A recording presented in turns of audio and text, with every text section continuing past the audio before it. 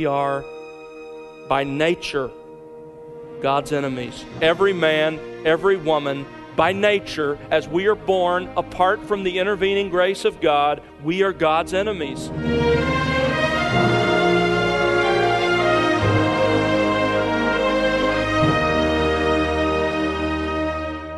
Welcome to The Word Unleashed with Tom Pennington. Tom is pastor-teacher at Countryside Bible Church in Southlake, Texas. Hello, I'm Bill Wright. On today's program, Tom begins a brand new 6-part series called He Himself is Our Peace. Tom will be teaching through Ephesians chapter 2, verses 14 through 18. You might have heard the phrase, no justice, no peace, or give peace a chance. But too often, life is marked more by conflict, hostility, and alienation than by peace. And it may or may not surprise you to learn that hostility and alienation occur between every human being and God Himself. What is the basis of that? Is not God the God of love? Well, through this series, you'll discover the origins and depth of the separation between God and man, the nature and history of hostilities, as well as the wonderful reconciliation that Christ Himself has brought about. Now, before we begin, here's Tom with some opening thoughts. Tom? To really appreciate the reconciliation that's ours in Christ, you first have to understand that we were needing to be reconciled, that we actually were at odds with each other, that we were hostile to one another. That's true from our standpoint. We resent God's authority in our lives. We are hostile toward Him, the Scripture says. At the same time, because of that, God, as a just and righteous King and Judge, is hostile toward those who were rebelling against Him, while at the same time loving them and looking for ways to reconcile them to Himself. That's the enigma that is the gospel, and God found a way through His Son to overcome that hostility and to make us His own. Thanks, Tom. And friend, open your Bible now. Let's join Tom Pennington on The Word Unleashed. We're looking together at Ephesians chapter 2, and particularly we're looking at the paragraph that begins in verse 11 of chapter 2 and runs all the way through the end of the chapter. The first 10 verses are intensely personal. They record how it is that individual sinners have been rescued by God. But verses 11 through 22 are more corporate in their focus. They look at Christ's work not only as it affects the individual, but as Christ's work brings each individual into unity with the rest of the people of God, regardless of their background, regardless of their race, regardless of those things that seem to divide and make us distinct here in this world. The theme of this paragraph is that all Christians, regardless of their ethnic backgrounds, are united together with God and each other in the church through the work of Jesus Christ. Paul is very concerned to make sure the Christians in Ephesus and that we understand this truth. And he develops this theme in 3 distinct sections as he works his way through this paragraph. Verses 11 through 13, we find out about the reality of this union. In verses 14 through 18, the reason for the union. And in verses 19 to 22, the results of the union. Last time we examined verses 11 through 13, the reality of the union. He begins by saying, therefore remember, verse 11. He says, I want you to keep 2 great realities about your relationship to God and your relationship to others at the very forefront of your thinking. I want you to remember your past disconnect from God and from His people. In verses 11 and 12, he reminds us that there was a time when we were totally disconnected from God and we were totally distanced from His elect and chosen people. We were without Christ, outside of Israel, without the covenants of promise, without hope, and without God. He also says, I want you to remember, as you think about your past, I want you to remember your present union with God and His people. The past was a disconnect, but now you have been united together. There is the reality of a union. Verse 13, but now in Christ Jesus, we who formerly were far off have been brought near. Now we Gentiles have the Messiah. We are heirs of the covenants of promise. We have hope. And the God of Israel is our God.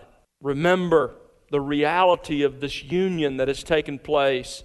We are connected to God, and we are connected to His true people. Today we come to the second section, verses 14 through 18, the reason for the union. The cause, if you will, of the union. What lies behind this union that has been created. Verses 14 through 18, let me read them for you. For He Himself is our peace, who made both groups into one and broke down the barrier of the dividing wall, by abolishing in His flesh the enmity, which is the law of commandments contained in ordinances, so that in Himself He might make the two into one new man, thus establishing peace, and might reconcile them both in one body to God through the cross, by it having put to death the enmity.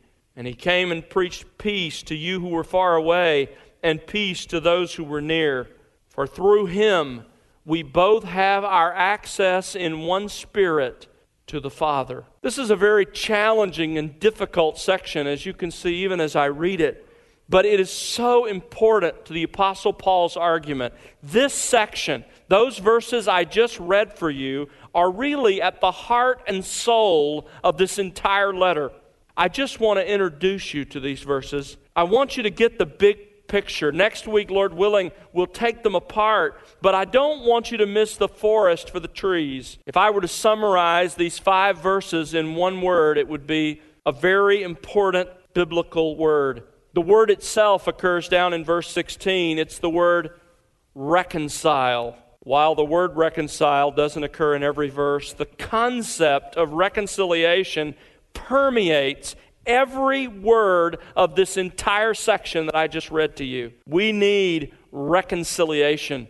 What is the opposite of reconciliation? What creates the need for reconciliation? The antonyms of reconciliation or to reconcile would be alienation, enmity, hostility. Alienation and hostility are part of life in a fallen world. If you don't believe that, pick up the newspaper, look in your extended family or perhaps in your immediate family. This alienation and hostility is true horizontally. That is, it is true between man and man. We see this in our individual lives. We see this in nations. We see this throughout the history of mankind. But alienation and hostility are also true not only horizontally as we live and interact with others, but they are also true vertically. There is hostility and alienation between every human being and God by nature. But this is the wonderful thing about what Christ has done. He brings reconciliation, both horizontally and vertically. He unites. He brings people together with each other, and He brings us together with God. That's what Ephesians 2, verses 14 to 18 describes. And it does so with great theological depth and precision. But today, I want you to consider with me what has made that reconciliation with other human beings and with God possible. Paul tells us in one simple expression at the beginning of verse 14. Here it is in a nutshell. Here's why we can be reconciled. The end of alienation, the end of hostility, for He Himself is our peace. It's a profound statement and one you ought to memorize, think about, meditate on. For He Himself is our peace. The word "for" takes us back to verse 13. God has brought all of those who believe near to Him and therefore near to each other. He's created this union. And how did He do it? How did God accomplish this union of us with Him and of us with each other? Because, here's how. He Himself is our peace. Now, notice the change in pronouns that happens here in verse 14. If you look at verses 11 through 13, Paul repeatedly uses the second person plural pronoun, you, You, over and over again, verse 12, you were at that time separate. Verse 13, but now you who were formerly far off. But in verse 14 he begins, for he himself is our peace. Paul includes himself and every other Christian in this monumental statement. It doesn't matter whether you're Jew or Gentile, male or female, whatever other distinctions there may be. If you're in Christ, this is true of you. He himself is our peace. Now, what did Paul mean? Why do we need peace? For just a few minutes, I want you to think with me and consider two very simple truths that flow out of that powerful sentence. Two very simple truths that lie behind the statement, He Himself is our peace. Truth number one, God is at war with every sinner. God is at war with every sinner. That's a shocking thing to say, isn't it? I mean, we don't think of God like that. We don't think of ourselves like that. But that's the universal testimony of the Scripture. Immediately when sin came into the world, there was alienation and hostility. You remember, if you're familiar with the Christian faith at all, if you've been in the church any time at all, you remember the story from the Garden of Eden, how that God Himself, in the second person of the Trinity, the eternal Son of God, would come in the cool of the day, the Scripture says, and walk through the garden with Adam and Eve. Perfect fellowship, perfect communion. But when Adam and Eve chose to sin, when they chose to eat of the tree that had been forbidden them as a test of their willingness to obey, immediately something happened.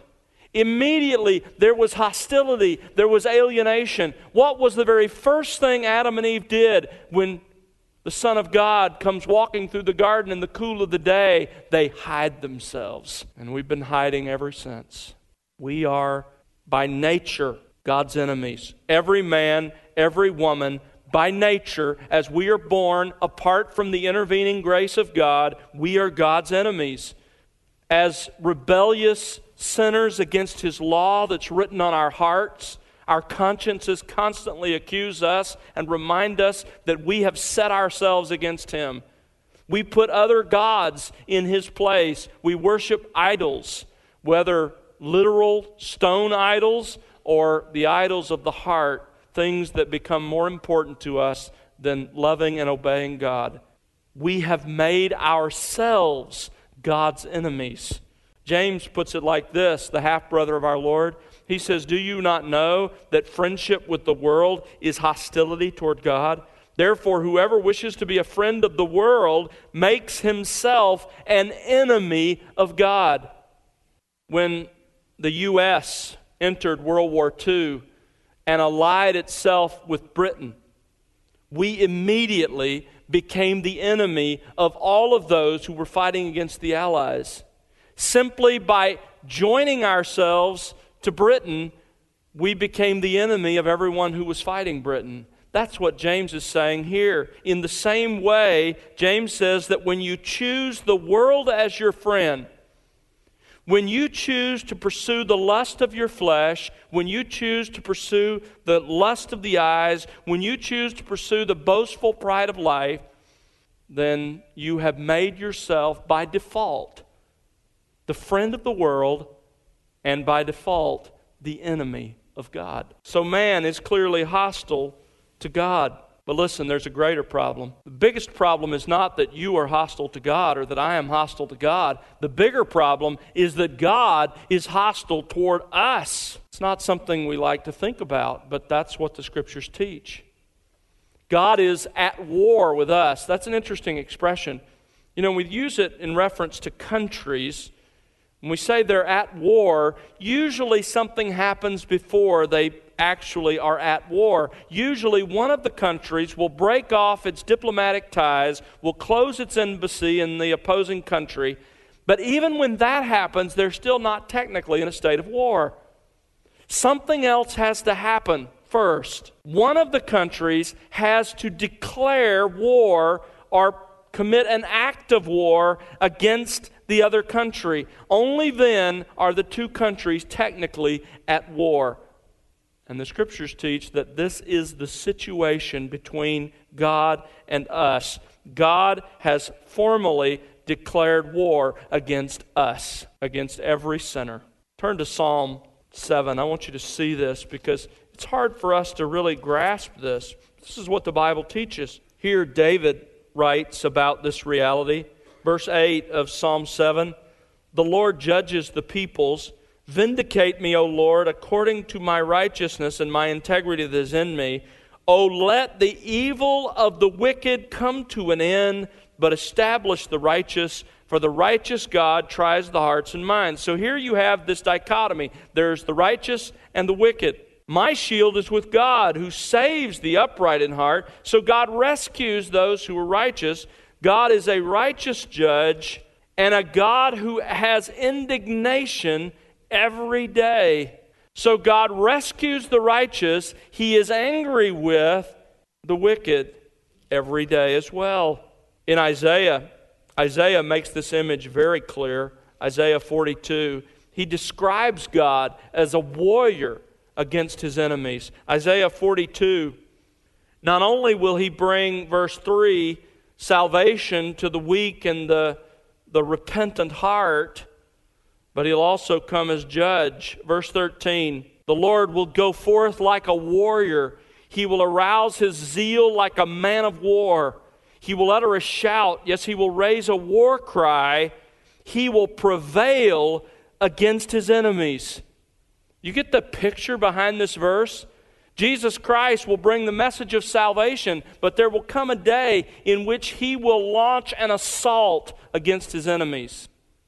Those who have not received him, those who have not accepted the message of peace. Verse 14, "I have kept silent for a long time. I have kept still and restrained myself. Now like a woman in labor I will groan. I will both gasp and pant.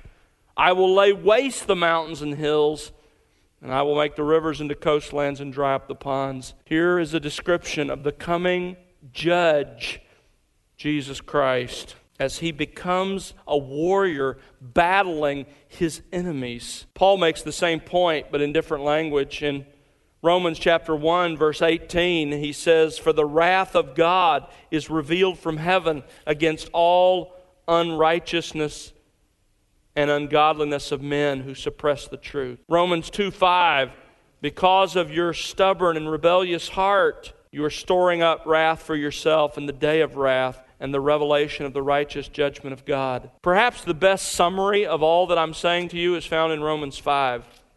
Romans 5, notice verse 10. "We were enemies."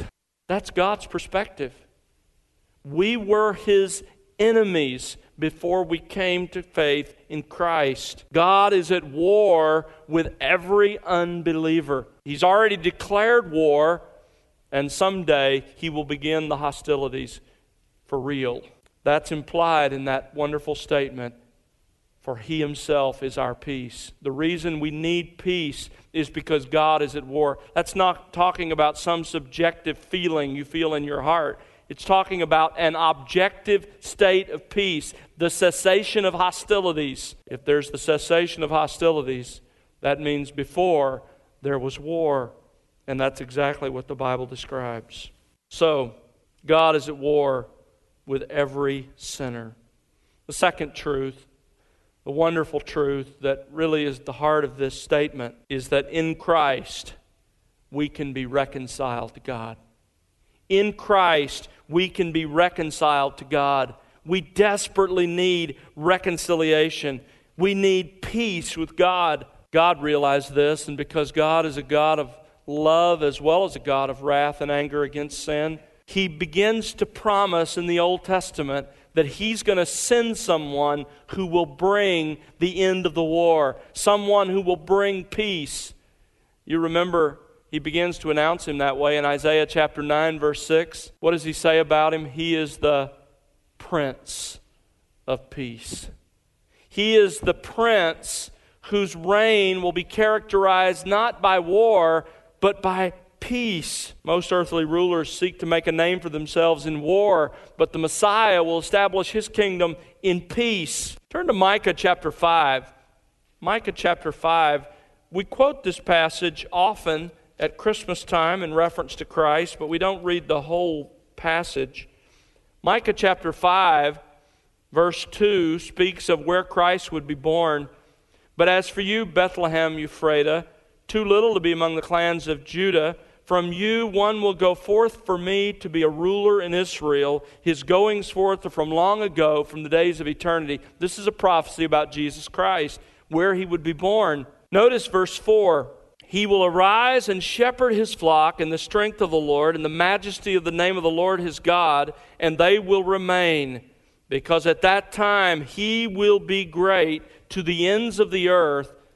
This one will be our peace. So even in the Old Testament, you begin to see the promise that God is going to send someone to reconcile himself to us, to bring peace where there is hostility, to bring truce where there is war. And when Christ came, it quickly became evident that he was the one that had been promised that would bring peace. You see it even at the announcement of his birth. Turn to Luke chapter 2. Luke chapter 2, verse 14. You remember, suddenly there appeared with the angel there with the shepherds a multitude of the heavenly host, praising God and saying, "Glory to God in the highest, and on earth peace among men." This was a proclamation that peace with God is available to all men and all women, that this child would procure peace with God, the end of the war. He will secure that peace, notice, for all of those who are truly his subjects. Peace among men with whom he is pleased. You see, when the angels pronounced peace on earth, they weren't primarily talking about world peace, although someday that will come under the reign of Christ.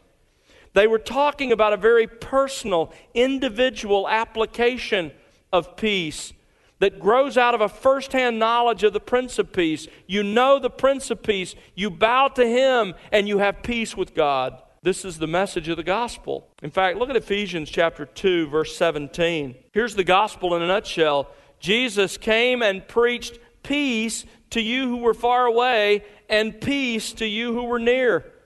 That's why in chapter 6, verse 15, it's called the gospel of peace. The good news that there can be peace with God. The war can be over. Peter, when he brought the gospel to the Gentiles in Acts chapter 10, verse 36, said, "The word which he sent to the sons of Israel," that is, the word Jesus sent to the sons of Israel, "preaching peace through Jesus Christ, he is Lord of all."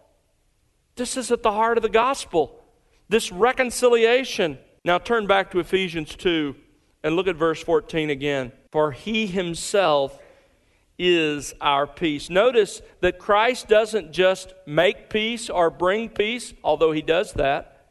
He is our peace. In his person, Jesus is peace for us with God. Peace with God is a person, Jesus Christ. The emphasis here is on the fact that in his own person, Jesus has reconciled us to God. He's the one who brings reconciliation to human relationships. He's the only one who can bring reconciliation between us and God. Isaiah 53:5, we looked at a number of weeks ago now, says the chastening to secure our well-being. You remember what that word well-being is? It's the word peace. It's the Hebrew word shalom. The chastening to secure our peace fell on him on the cross. Romans chapter 5, verse 1, we have peace with God through our Lord Jesus Christ. He himself is our peace. Paul's point is that Christ is the basis of true reconciliation, peace with God. The war is over for those whom God has rescued. That's Tom Pennington here on The Word Unleashed with part 1 of his series titled, He Himself is Our Peace. Tom will bring you part 2 on our next program, and we do hope you'll join us then. Well, it's our prayer that you'll be enriched by the expository teaching of God's Word here on The Word Unleashed. We'd love to hear your story and how God is enriching you in your walk with Christ through this ministry. Write to us, won't you? Our address is listeners@thewordunleashed.org. Again, that's listeners@thewordunleashed.org. Or you can call us at 1-877-577-WORD. And don't forget to connect with us on social @The Word Unleashed.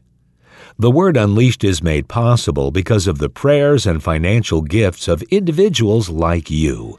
Please consider partnering with us.